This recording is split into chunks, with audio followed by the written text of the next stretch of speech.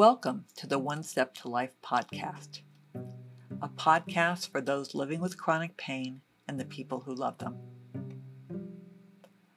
Honest talk for people living with persistent pain, chronic and complex illness, long-term COVID, or other complex medical conditions. Why did a psychologist who studies families develop an app for tracking pain? The fact that the One Step to Life app grew completely out of our experience as a family is so deeply ingrained in the fiber of my being that I forget to tell people about it. Hence this post. I was asked for information about One Step to Life by the editors of My Chronic Pain, an online magazine and newsletter for people living with migraine. So I wrote up part of our story. I wanted to share some of what I wrote here.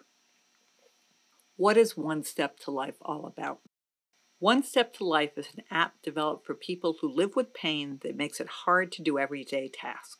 Get out of bed, spend time with family and friends, work or go to school. I developed the One Step to Life app based on my work as a developmental psychologist, my family's experience living with severe chronic migraine disease, and in consultation with the clinicians at the Cleveland Clinic Pediatric Pain Rehabilitation Program. Unlike most apps for people living with migraine disease or other pain disorders, One Step to Life doesn't focus on tracking symptoms, although you can log pain. Instead, the goal of the app is for people to set concrete short-term goals they think will improve their lives. It helps people track small daily steps toward a richer, happier life. Daily mood, self-care, like showering or brushing your hair, caring for pets and others, daily chores, social activities like texting friends, hobbies, exercising, taking meds and following diets, and going to work or school. It also has a mode for parents of children or teens living with serious conditions that helps them to break out of a relationship cycle that focuses on pain and illness and be more effective coaches and parents.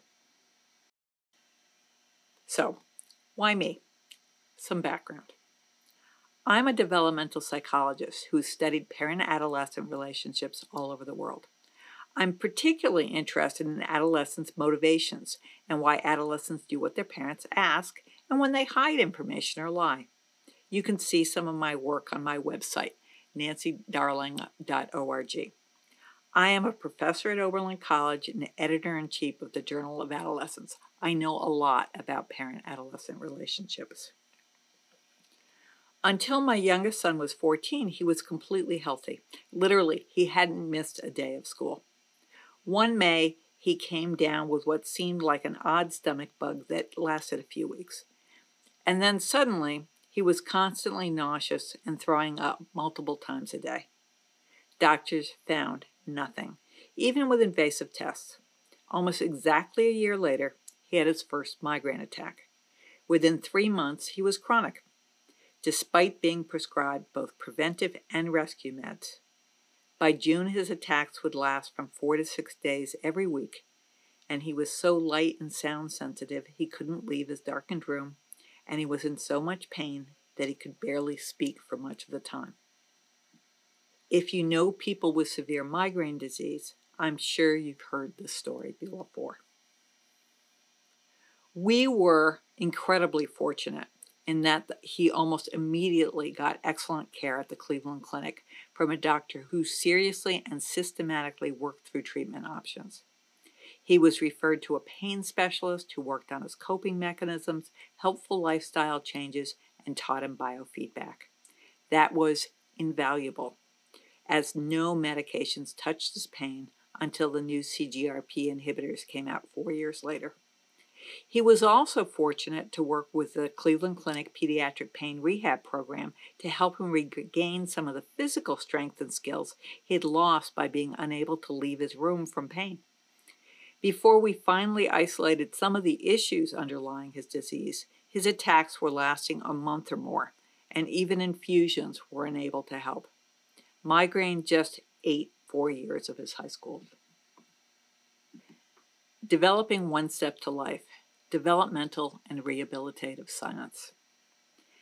As you might imagine, I did what all parents do, dive into the literature, read everything I could find, and join support groups. Several issues really struck me. All the recommendations were to maximize functioning and adopt a challenging lifestyle. Now, basically, the message was do these incredibly difficult things like stop eating food you like, balance rest and functioning, keep functioning, don't withdraw now so that maybe 6 months or a year from now, you might feel better. Now, I study adolescents. That's not how it works. In fact, we know that's not how it works for anyone. The patient mode of One Step to Life grew out of these insights. All people, but adolescents in particular, are much more motivated by gaining pleasure, reward, than by avoiding pain, punishment.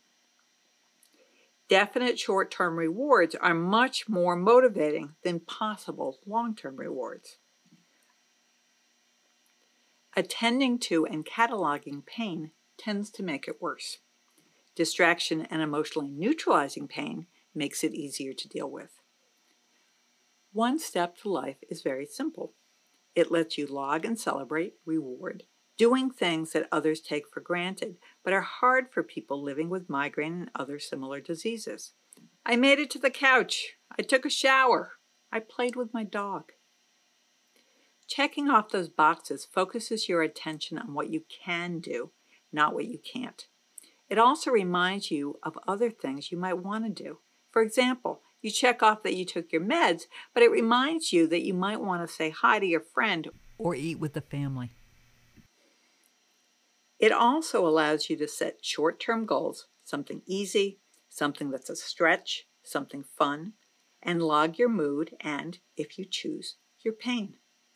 By visualizing the relationship between functioning, mood, and pain, you can see long-term change that can be lost in the episodic nature of migraine and other headache diseases. The caregiver mode of One Step to Life is very personal to me. In caregiver mode, parents can log their child's mood and functioning. This is particularly important because I know, as a parent, that it was incredibly easy only to see what my son couldn't do, and the long-term effect this might have on his life. By focusing on his accomplishments, it helped me to encourage his autonomy and focus on his strength. One Step to Life also encourages positive coaching by having parents log some of the parenting activities that can be lost when you focus so much on caregiving. Things like giving compliments, talking about your day, asking about fun stuff, and encouraging autonomy. In other words, it helps parents focus on something other than pills, pain, and the missing homework. So here we are. We launched One Step to Life in November. My husband, Andrew Burns, has written essays on neuroscience and on being a dad. My son, Sean, has written about biofeedback and living with migraine. Please follow us. Please share our information with people who you think it might help. If you've bought the app and found it helpful, please write a review. That is the most helpful thing that anyone could do for us.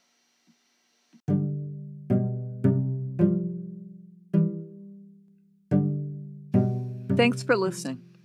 If you like what you hear, I would urge you to subscribe to this podcast. I'd also suggest that you check out our website. You can find us at onesteptolife.com. That's number 1, step number 2, life.com. The One Step to Life app can be found on the Apple App Store and also on Google Play. Thanks. Bye.